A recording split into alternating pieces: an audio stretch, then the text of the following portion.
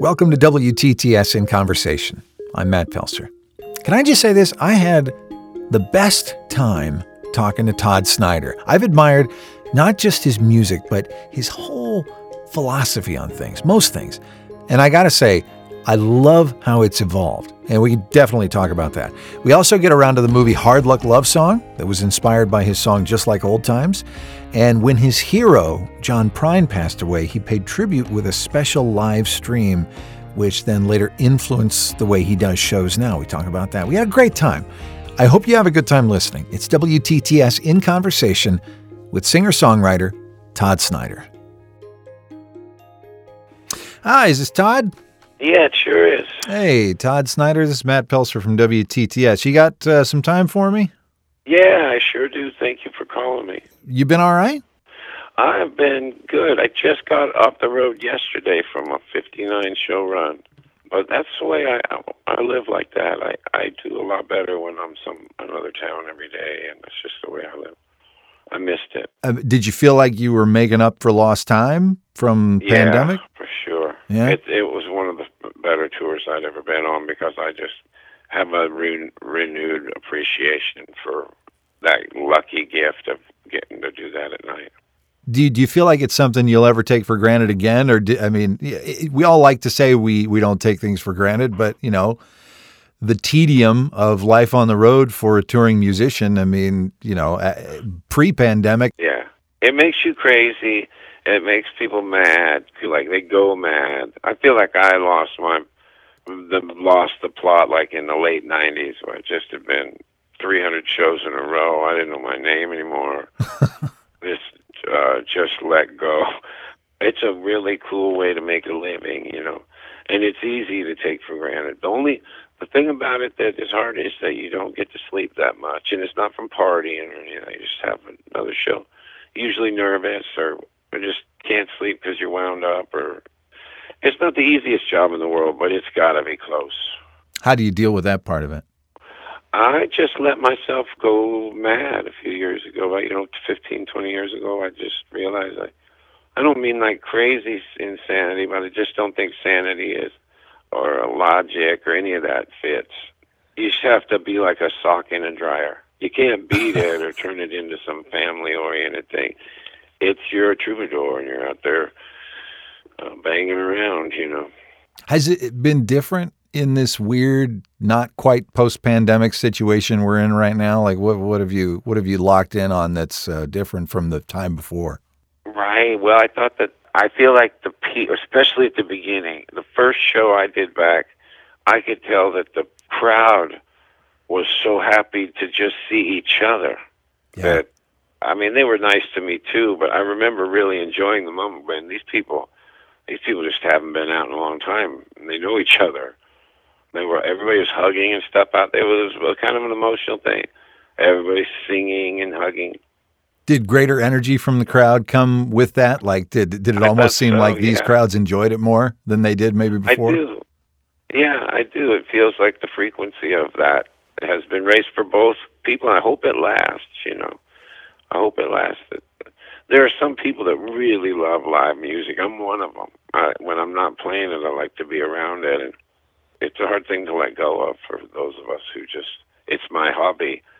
It's my main hobby is rock and roll. Well, does it seem like live music audiences want anything different right now? Like, have you gotten any surprising reactions? Are there certain kinds of songs that are connecting better or worse at the moment? I'll tell you, I have noticed that I haven't felt like I have some needly liberal songs. I love the songs, but they haven't felt right.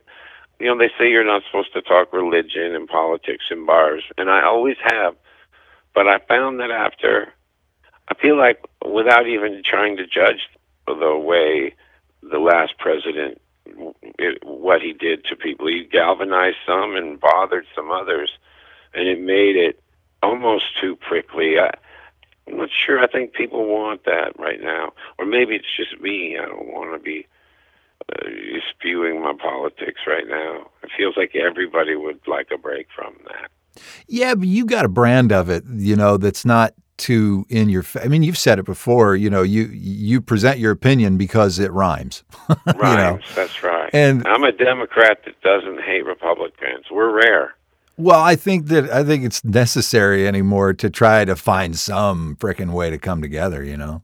Right. That's what I think. We can't. It can't just be half the country is a total idiot, and one day we're going to know which half. It's heavier than that. There's this movie out now, Hard Luck Love Song, based on your song Just Like Old Times. Yeah, that blew my mind. Yeah, what'd you think of it? What's it been like to see your song expanded into a feature-length story like that? I loved it. Yeah? And this kid named Justin Corsby made it, and I doubted him. He really showed me. When I saw him at the premiere, I felt like I borderline owed him an apology for thinking he was fake. Like, nobody makes movies out of guys like me, songs. And then I saw the movie, and I'm like, great, what's this going to play at the Burbank Festival or whatever? And then all of a sudden they said, no, it's coming out in the theaters. And I got like a bunch of songs in it. And the kid, the actor, I met that actor. I think it's kind of supposed to be like It's Me. Well, I mean, I've seen the trailer. It doesn't quite seem like you because this guy seems like a hardcore hustler and kind of a borderline violent badass. Yeah, I'm not violent. I don't get in fights, and I would hustle people if I could. I feel like what I do is such a hustle. I ought to just leave it at that. I can't believe that I get away with just singing my songs still, 30-some years later. Well, I mean, to get back to that, let me just say how much I love the new record, First Agnostic Church of Hope and Wonder. Yeah, man, as we've talked about, it's this pointed social commentary in the laid back style we've come to expect from you. And I don't know, you can do whatever you want with it. You can skim the surface and just enjoy the groove, or you can go deep. I was on board for all of it, and I just think it turned out great. Thanks for putting it out. Oh, man, thank you. I'd been wanting to do a record like that for a long time. I wasn't sure if the people who'd been so kind to me over these years were going to like it that much. I'm surprised they liked it as much. And I'm glad I got it out of my system because I really wanted to hear that sound. And I thought we did okay. I thought we did a pretty good job. It's like folk funk. Yeah, that's what I liked most about it was just how funky it is, because it seems like if a new fan started with this record, you make it sound like the funk's always been there. You really just blended it into what you already do. Was that a fun new vocabulary for you to explore? Oh, ton. I had such a good time doing this because I thought about it for so long. And then, I would get on the microphone and sing the song. And then we'd add drums. We start with a vocal. And then you don't start there. What are you doing? Yeah, that's not. Then now a lot of the songs I'm still learning them because I made them up backwards and don't really know how to play them. I played banjo on a lot of stuff, but I'm having a lot of fun learning these new songs because funk songs tend to stay on one chord, which is a cool thing as a guitar player. If you're not a crazy accomplished guitar player, you can do more if the song stays in one chord. The behind the scenes videos that you put up on YouTube, making this record and doing these live streams and stuff have just been so much fun. When I watch them though, as a person who has made videos myself, I kind of, they look like really laid back productions, but there's some work going into this. Who's doing those for you? Yeah, my buddy Joel, who was filming the shows on Sunday, it was like we did those Sunday shows, and eventually we were like, well, should we just come back tomorrow? And we're having fun sitting around here. And I said to Joel, I was like, well, just film these sessions too. Let's get that. And I loved, he did it. It's like a 30-year-old kid named Joel, and he filmed it all and edited it all. And it was cool. We had such a good time making it. I feel like people get an insight into actually more like what normal records are made like, but a lot of times it starts with a drum, then a vocal, and that's the way this was. It just was really pieced together slowly. The Sunday live streams that you did were great, and of course that's what the title of the new record came from, First Agnostic Church of Hope and Wonder. What I keep hearing from artists who did live streams, and everybody did, is that there's no decent alternative for the feedback you get from a live audience. However, having done the live streams as much as you did, how did you end up getting a read on what fans liked or wanted? What was your preferred way to connect with the audience? Yeah, I think that's a cool question. The first one was weird. I was like, what are we doing? I'm not even sure what this is. And then I got home, and I think over 10,000 people were watching, and they gave us a ton of money. And I understood the scope of it better, which meant that the next week I was the second one I was really nervous once I realized how many people were watching, and then right after the second one, John Prine's wife let us know that John had passed, and we just kind of cried the rest of the day. But that night I was like, I want to go back down tomorrow, and I just want to play John Prine songs from memory. And we did like a 2.5-hour show. I know all his songs. I can play them from memory. And that helped. I don't know what that was, but there was something about I would just play his songs, and then I'd just look right into the camera and tell his life story as we were going, and it was so easy. The next week I just fell right back into it as if it was the thing with Prine. It just all of a sudden, it's like weird, doing the John Prine tribute sort of knocked me into a personality, or, people change a lot, even in small phases. And that kind of knocked me into this mood that all of a sudden it was perfect. I liked just talking to the camera, By the time it was over, I really, really liked it. I missed it. And we say someday we're going to do it again. Well, you're doing a lot of storytelling on this tour, right? Tons, more than ever on this tour. I don't know. I think I'm talking before almost all the songs. Just getting old and nostalgic. Does it take you someplace different each night, or are there certain stories that you got to make sure that you get this one out? I've been telling one about John Prine that hasn't changed much, because it's like some stuff I would like people to know that I saw him do. And like, people ask me what he's like all the time, and I have like 2 or 3 examples, and I've been sharing them. But mostly, I just wing it. I didn't used to do that, though. And then I met that comedian Richard Lewis. He's been mentoring me on storytelling for like the last 4 or 5 years. And it's helped me a whole lot. It's helped me to not repeat the same stories over and over. But there's got to be, you can draw a parallel with music. Rehearsal is good. There's got to be something about rehearsing the same stories over and over that makes it better when you tell them. I'll tell you, that's true. It is true. If the story about John keeps getting better. Yeah. And that's true. Almost all my good stories that people know that ended up on a live album. That live album you ended up hearing it on was probably the 50th time I told it. But I don't mind. It's like songs. I also learned a lot from Jimmy Buffett, to drop another name, Yeah. He made me feel like, he taught me some tricks that he told me never to even pass. He said, don't pass this on to anybody. I'm just telling you. And it was about how to bullshit between songs.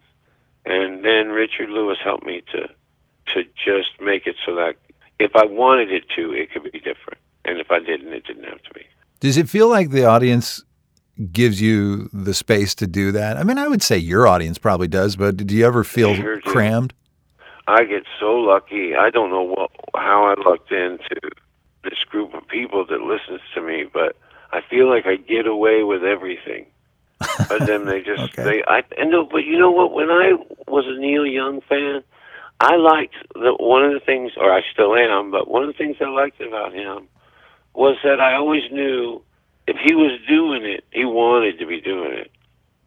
If he was there, he wanted to be there. If he was making a record, he wanted to be making a record. He didn't make the record. He never made the record or did the show that he was supposed to. He always just sort of did what he wanted to. And as a fan, I was like ready to go down and see him just do new songs, or ready to, like on the Tonight's the Night tour when he was so drunk all the time. It's like, well, he goes through phases.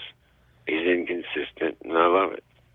John Prine is somebody, we'll come back to John Prine here. He's somebody that we're never going to see the likes of him again, but I'm sure that you as a fan, and to a degree, a latter-day contemporary, Are you looking for the next closest thing to John Prine and any artists these days? Have you found anything close? There's a girl named Sierra Farrell that I think is the best troubadour now. Yeah. I freaking discovered her. She didn't even say it. I saw her busking in Asheville, and called my manager and had her sing a song on the phone. And that's been 8 years ago. She just put out her first record, but I've never met a more natural troubadour. She reminds me of myself when I was young because she just doesn't have any strings. She's very free. I don't even know if the label thinks she'll stay. I remember I used to go AWOL, you know. You know, you're not supposed to go AWOL with a record deal, but I bet you she does. And it's part of her personality that makes her so great. But then I also think Prine, over the last 10 or 15 years, somehow became this character in Nashville that was very similar to what the role Johnny Cash had played. And so I would say, like, Sturgill Simpson, Tyler Childers, there's a lot more, Chris Stapleton, Jason Isbell. There's a whole new wave of sort of country. It's like we're having an integrity scare in Nashville. And it's like, I think we're about to go through a phase where country music gets pretty good. Because I think that all the young country singers now, they look up to Sturgill and Jason and Chris Stapleton. So it could be a good time coming up. Because even those three guys I just mentioned, they're not on the radio as country singers. They're just clearly have an accent, and they're clearly loved by a lot of people. Yeah, well, I mean, it's like the country pop formula is being blown up. It is. I think in Americana is that you know, they used to call Americana unsuccessful country, but then somebody banded us all together. We started throwing our own parties, and then we started having our own heroes. And now I feel like we're going through a phase where even though Americana is a smaller thing than country, I think country's about to be really influenced by Margot Price and Casey Musgraves. And I think we're about to have a new period. And then that'll go away and get replaced by something, too. Do you feel like commenting on the whole Grammy controversy, putting Casey Musgraves in the pop category instead of the country category, that whole thing? Oh, I didn't even know they did that. Yeah, it's been a whole thing. I wonder why. Well, that hardly seems fair. Yeah, it's like they say they listened to it and they said this isn't country, this is pop. So if we're going to consider this, it's going to be in the pop category and not the country category. And you know, she and her fans are not happy about it. Yeah, that's crazy. That's telling some girl that she can't take country music anywhere. Yeah, like, she might be breaking ground. They used to not even let drums in. There's still room. There's a thing in Americana too where I wish they wouldn't do, where like once you get too popular, like I know Ryan Adams went through a big scandal a year or two ago, but I always wondered why his records weren't getting awards at the Americana stuff, for Wilco or all these bands that paved the way that seemed to be too popular. I said, that doesn't seem like a fair reason to get excluded. Like my friend Jack Ingram had the #1 song in the world at #1 country song in the country, but he was an Americana singer pulling that off. Yeah. And I don't know. I think both of these things will merge eventually and turn into something real cool. I mean, I think what's happened is the lines have become so blurred that the people who like putting stuff in boxes can't find the boxes anymore. That's right. I love it. I bet you that's part of the internet too. It's a fun time to be a musician. Also, it's a good time, like, to be a singer who was around before the internet. And then, well, not before the internet, but a lot of people like me have been able to keep careers that if it had been 1978, it would have petered out. After the major label, made a few records for major label, drift away, get a job. Yeah. And you kind of don't have to do that now if you don't mind traveling like crazy. It seems like you don't. Yeah, I can't see myself ever not being a gypsy. I grew up like that. My father claims to be gypsy. It was a Romani from Germany that came over after the war, changed their name to a German name. Growing up on all that moving is the closest thing to being free. And I mean, if my dad was alive, he would be so proud it'd be that we were going to a whole new town every day. But then he'd be like, why are you using the same name in every town? You should have a different name in every town. I was like, that's the only bummer about, like, it's a sort of a sin to be Todd Snider all the time in my culture, but I have to be, because my name is kind of my job. And so, you're recording every single one of these shows, right? What are you hoping comes out of that? 59 so far. Yeah. I think we've got some good recordings. I think we've had some really good shows on this tour. I'm playing guitar pretty good. I never was that good on guitar. I think this record might be the best guitar playing I've done. What are you doing Not with... that Billy Strings has anything to be worried about. What are you wanting to do with these recordings? I can't decide if I want to compile it into the last 2 live recordings we did were like 20 shows. We take the best of everything and put it all together. If one of the shows, the New York show, the Nashville show, and the Atlanta show, I want to listen to them again, we might just put a night, So I have 2 choices, If I nailed one night and it feels like a piece of art all by itself, and then again I can just splice the best things together too if I didn't nail a night. But I think we might have nailed a couple of nights. Do you tend to overthink that in retrospect? Like if you come off a night feeling great and then you go back and listen to it and it's not as great as you remember, or it doesn't capture that sort of feeling that you left the stage with, do you I don't know, do you find yourself overthinking that sometimes? Yeah. Yeah. So in fact, the live records I've made, I haven't heard them. And I ask my friend, like my tour manager or a sound man, and I usually will get a rock critic that I like. I've asked Robert Christgau to help me with this one. Peter Cooper helped me with them. And then, so my tour manager, my sound man, and a rock critic that I respect, and I think Richard Lewis agreed to help me. And then I will let them make all the decisions. There you go. I'll just say, look, you guys do this. I trust you. I probably won't listen to it. I kind of want to just come full circle to where we started at the beginning and ask point blank on how you're feeling about the world in general. I mean, I feel like you could mine the current moment for about a dozen more albums. What do you think? Right. Yeah, the world in general right now, right? Yeah. I don't know. I don't know if I'm rooting for people that much because it doesn't. Yeah, I would. For starters, I would hate to be in charge of anything right now, especially the global warming thing. I mean, I'm so glad that the Great Pacific Garbage Patch is not on my to-do list. Well, they took care of some of it in October. Did you hear about that? Yeah, that really excited me. Yeah. I'll tell you what I'd love to see now. That I'd like to see people. This is going to be a weird thing to say. It's always been easy. Like, you can pick on politicians like crazy. You can call them gutless, lying. Those cats could use a break. All of them. Yeah. I'm a liberal, but I also think the right wing could use a break, and the liberals could use a break, and nobody's as awful as we've painted each other out to be. You're not going to win anybody over unless you start with love. And right. And not enough people are doing that, but I am hopeful that it'll come around to that. Seems like you might be too. Yeah, I do too. It feels like it'll have to eventually, because it's the solution. Todd Snider, I really appreciate your time today. Yeah, that was fun talking, man. I enjoyed it. This has been WTTS In Conversation.